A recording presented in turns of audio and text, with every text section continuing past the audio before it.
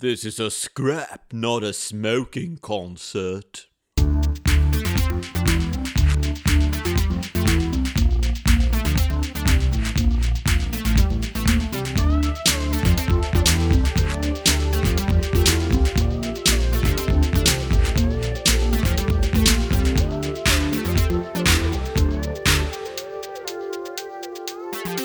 Hello and welcome to Podhard, ladies and gentle hens.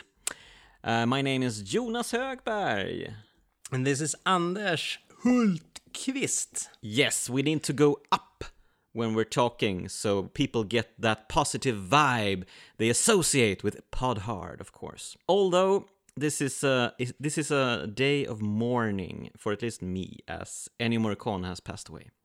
I'm a bit moody, perhaps. We're not talking about Ennio Morricone or Sergio Leone for that matter today. We're talking about another of cinema's greatest. We're talking about Alfred Hitchcock. This is the man who knew too much. From 1934, not the version from the 50s with James Stewart. This is the first, and many would say the better version. We don't know. We haven't seen either. Have you seen any of them? You know, my memories are void. I know I watched a lot of Hitchcock movies when I was a kid, when they were playing on the TV. I remember watching a bunch of Hitchcock and like Laurel and Hardy and Chaplin and stuff, but but this one doesn't ring a bell. I don't know if I have seen it. I mean, we're strictly watching it based on the throwing of chairs, aren't we? Yeah, you sent me a clip where the hero of the movie is throwing chairs at his enemies in a small bar or something. It looked astonishingly cool, actually. So we were like, okay, Hitchcock is doing action. Interesting.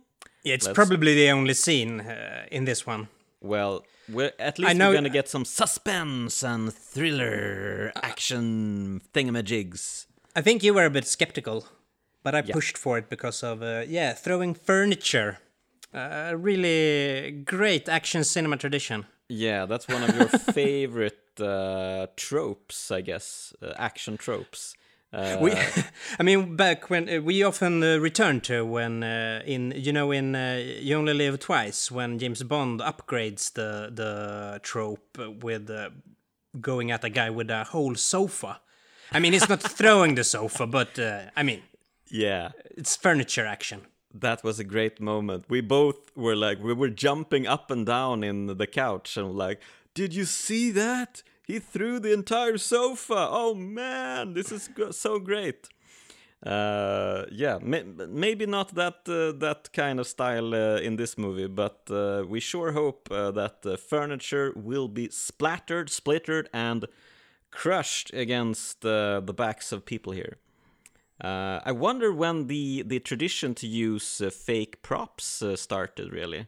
I haven't looked into that, but shouldn't we know by now? I guess we should, but that's one of the action keystones that we have that sort of has eluded us.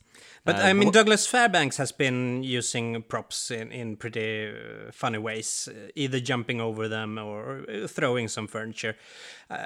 We saw one of the early, a modern day musketeer, or what was it called? Where they were throwing the tables and stuff and tearing the whole room down. I was thinking about the James Bond stuff. I mean, this is a couple of Sean Connery fights that are...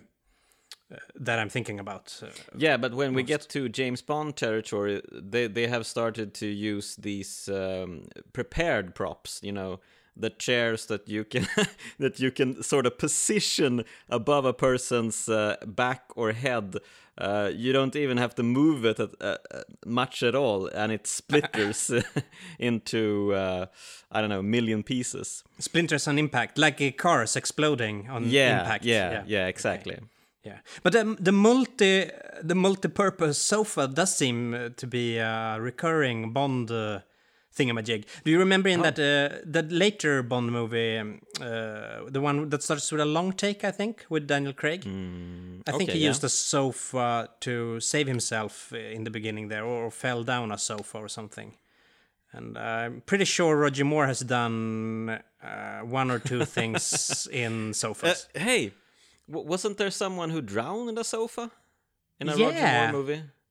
I have a distinct... Yeah, I think it's in Moonraker. Isn't it in Live and Let Die? No, it's in Moonraker, yeah. It's in Moonraker. It's...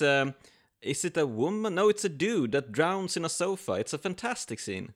Yeah, so a recurring theme... It's almost like the sofa is eating the person.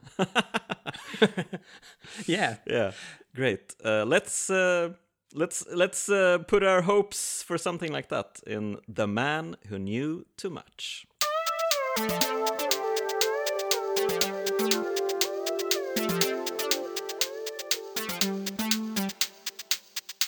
This is a scrap, not a smoking concert. Yeah.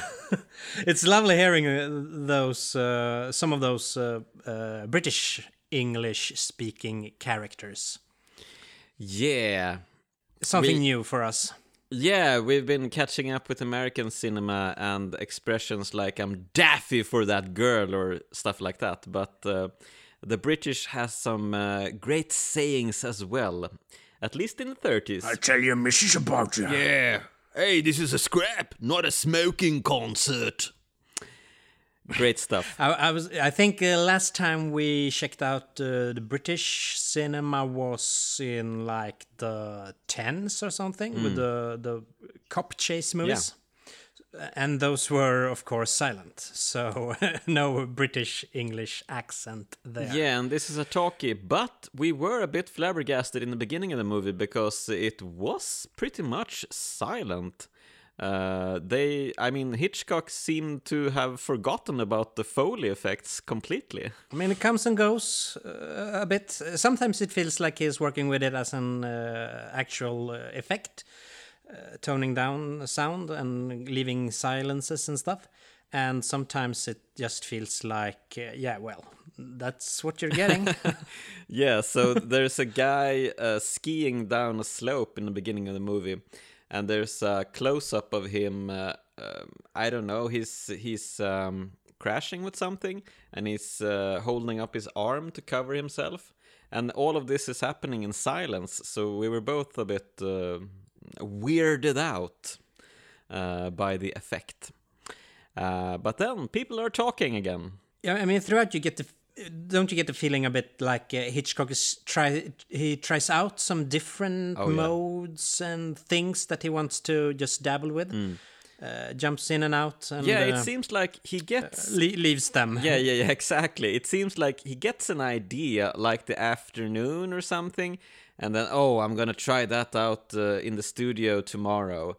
And then he does it, and he thinks, I've done it. I'm going to put it in the movie.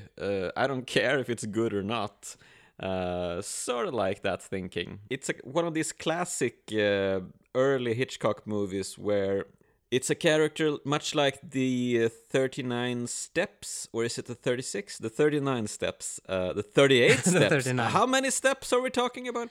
Anyway, the movie that comes after this movie, the 1935 or 6. That one I know I have seen. I'm pretty sure now that I haven't seen this one before. Yeah, but I didn't recognize anything here. But it's pretty much the same story. I mean, it's a bit of spy fare, and there's a guy who is sort of an everybody person who gets mixed up in big political shenanigans. And in this case, it's Leslie Banks playing Lawrence, and his wife Edna Best playing Jill. They're an item, and they're on holiday in the Alps somewhere. Some kind of resort, thingamajig, and they're interacting with Germans, and everything is a bit dodgy. And all of a sudden, they have like this... you said it was foxtrot or something. What did you say it was? when they're dancing. When they're dancing. Yeah, my subtitle said foxtrot. Question mark, question mark. Yeah, okay. So we're not sure about that. Could have been some other dance. Yeah, so foxtrot. Yeah, but all of a sudden, Question mark, a question mark. person that they've been hanging out with gets shot, and it's a great, it's a great scene that Hitchcock directs. It's a window. We see all of a sudden, it's a hole in the window. We get the sound of a bullet, and this dude who does the best British reaction of all time. When he figures out that he has been shot, he lifts the coat and sees a big red stain on his shirt and says, "Oh dear." Yeah, he covers it up and oh dear, what a nuisance. It's great. I mean, it's almost like it's a parody of Britishness, but yeah, it's simply Britishness. But throughout, I think there are a lot of scenes that have this dry-witted comedic touch. Yeah. Yeah, in the beginning, me and you were thinking, is this a comedy? Because they were doing some very weird stuff. Very random stuff. And I think it is. You think so? Okay. Yeah, I think so. Okay, interesting. We can now establish The Man Who Knew Too Much is a comedy. I mean, yeah, one of those more dry, theoretical comedies, that it's not meant to laugh at or with. He does this weird thing where there is a knitting on the table. Leslie Banks. His wife is dancing with this dude who gets shot, and Leslie Banks is like playfully jealous at his wife and at this dude. So he wraps the knitting or the string from the knitting that's not completed yet around this dude's back button on his coat. And as he's dancing away, the knitting gets unraveled, and all sorts of people gets tangled up in this thing. And we were like, "What's going on? Is this a comedy? Is this Hitchcock? Really?" But when he gets shot, the thread breaks as well. Oh yeah, that's a nice thing. Symbolism, yeah, very nice. there. So this guy, he lives just long enough to spill the beans.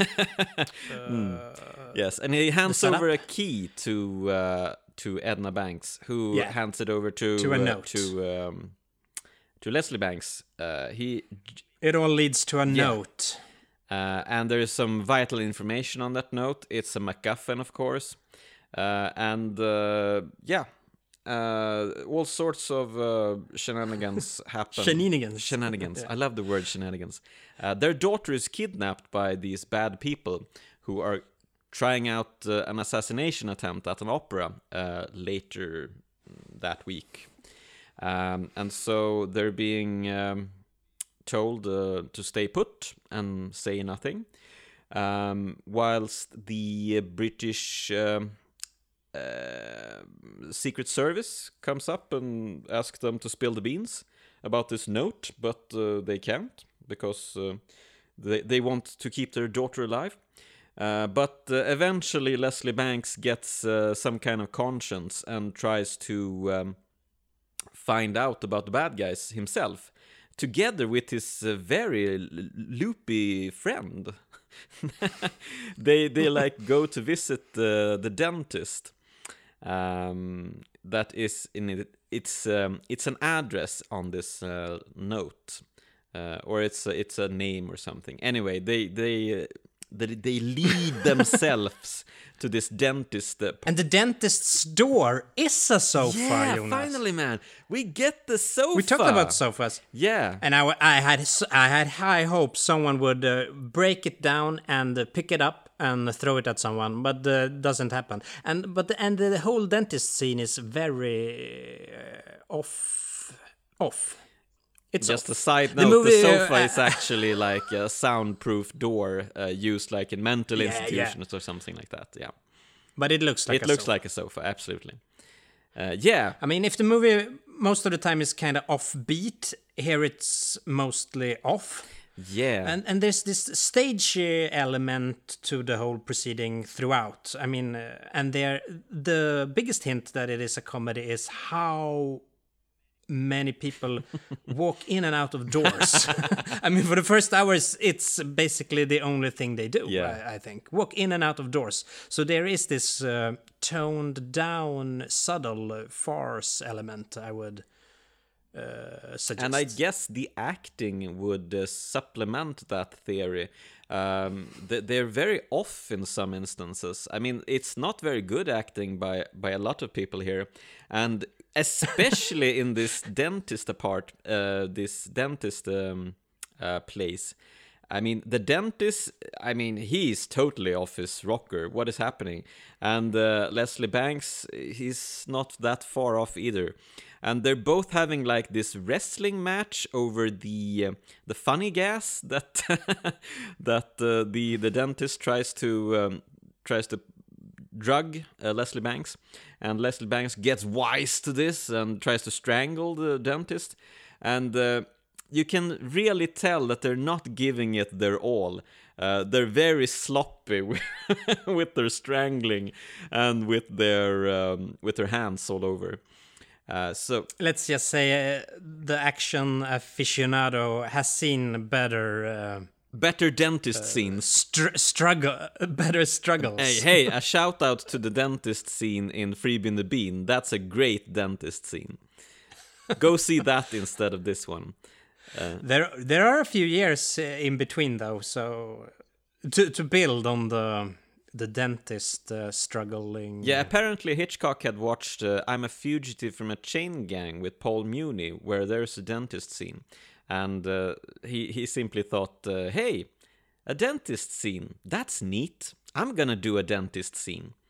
Apparently Hitchcock let loose every single influence he gets, he acts on. So yeah. But there is a interesting element. I was talking about this a bit stagey element with people in how they move and how it's located in rooms and such. And he breaks this up with these moments of quick editing on a reaction to something or to something else. Like there's one scene where a guy just turns around and is like, huh? Taken aback, and we quickly cut to a toy train and stuff like that. That is very... Yeah, it's funny. Visual... it's a fun visual thing. Yeah, it's almost like a visual gag or something. It's meant to like jettison you out of your seat or something like... You're taken aback as well as the dude in the movie. Like, what's happening? And there's a couple of instances where where people start to talk and he just cut them off and cut to something else. It's pretty fun as well. And I have to say, I love the handshakes in this movie. Yeah, I missed the handshake. I think I blinked and missed the handshake because you were all about the handshake for a moment there. It's like they're pulling a lever, man. They're doing it with such force and such intent. They're really going for it. And that's one of the few acting instances where people are actually going for it. So, the handshakes, top notch. So anyway, the lead gets them to this place, the Tabernacle of the Sun. And Leslie is like, they sun worshippers, they probably have nothing on. So they go in there, and they have this very corny scene where they try to talk to each other, he and his friend, in secret by joining in the psalm they are singing in there, singing what they are seeing. Yeah. So Leslie Banks is telling his friend like. Do you see the woman over there? And stuff like that. And he's answering in the same way. So it's... I don't know what you're talking about. So it's almost like it's a Jim Carrey movie or something. And it's very weird. These small instances of comedy. And his friend is getting hypnotized here. And throughout the movie, there is sprinkles of these like subjective point of view shots almost that communicate how it is experienced. You know, spinning things when dizzy, and here everything gets fuzzy. And the prism thingy when he's getting hypnotized. So it plays with these elements as well. So there is a visual experimentation in some way going on. I mean, maybe it's not a new case at Sukan, especially the shootout at the end is a bit dodgy, eh? But some stuff is going on. Well, I do have to give props to Hitchcock for Peter Lorre's entourage, his posse. Peter Lorre is playing the bad guy, of course, and this is actually his first movie in England. He has just escaped Germany, Nazi Germany, and so he didn't know any English, but he got this part anyway because of M. That had been a huge international success, of course, and he had this fantastic face and this menacing presence. So Hitchcock was, of course, let's get this guy. But since Lorre didn't actually know the language, he learned all his lines phonetically, and you can't really notice this because he delivers, man. He is by far the best actor in this movie. Except for the daughter, maybe. And it's really impressive because there's at least one long scene with dialogue. So yeah, it's impressive stuff. Yeah, you can tell. Great stuff from Lorre. And his posse is great as well. All kinds of it seems like it's a random collection of middle-aged people or something like that. Yeah, very random.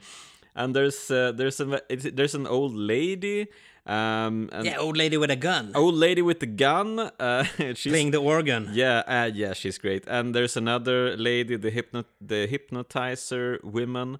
And they're all in on it, doing the same shtick as all the other. So yeah, the women are really taking names here. They're doing some good stuff. Yeah, we were talking about that. We haven't because we can't remember. At least we haven't seen the. I mean, these are pure henchwomen, or what to call it. So pretty cool stuff.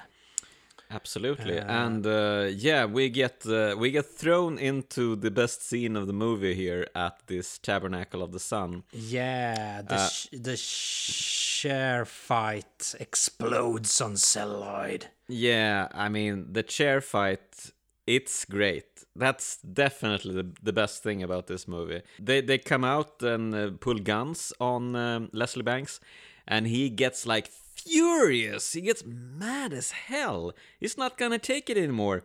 And he starts throwing the chairs that everybody's been sitting on while doing the sermon.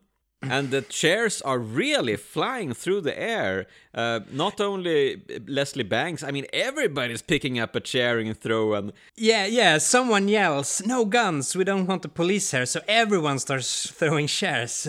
Really fun. And that old lady with the gun, she starts playing the organ so as the noise won't reach outside. And it's a great scene. You get this organ music to this chair throwing hoo-ha-ha. It's fantastic. I mean, it's pretty short, but it's sweet. You should look it up on YouTube at least. I love when she's going for the organ as well. He throws a chair trying to hit her in the back, but misses. And people are going down. They get chairs everywhere. Yeah, so. Unfortunately, Leslie Banks gets a chair in the back or in the butt, and he he grabs his head.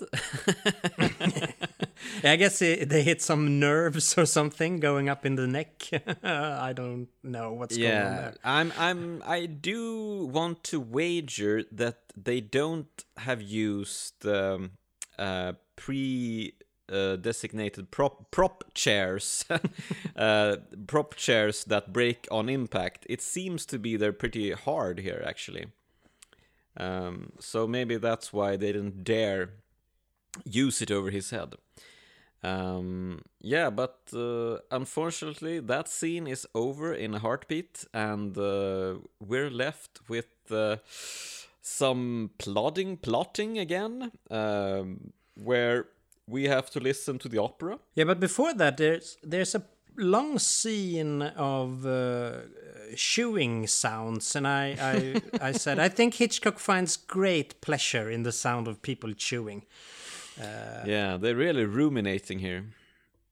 Leslie Banks just chewing away at God knows what. I have no idea what that is.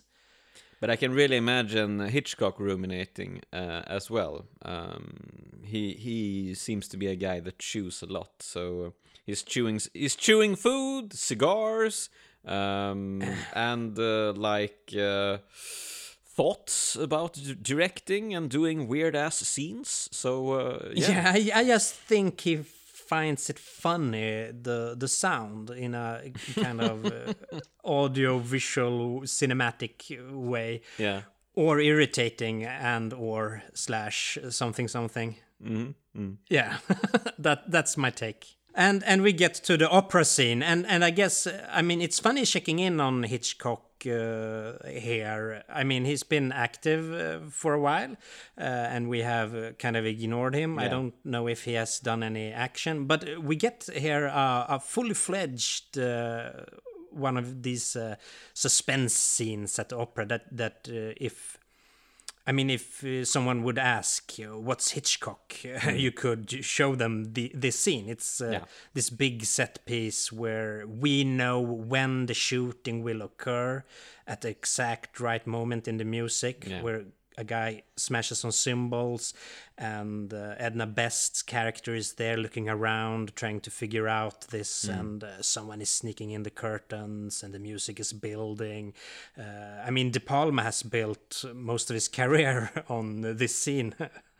So, it's funny jumping in and seeing it fully formed in 1934, probably even earlier. Yeah, the thing Hitchcock used to say is if you have a bomb beneath the table and some dudes around it, and the table goes off, it's nothing.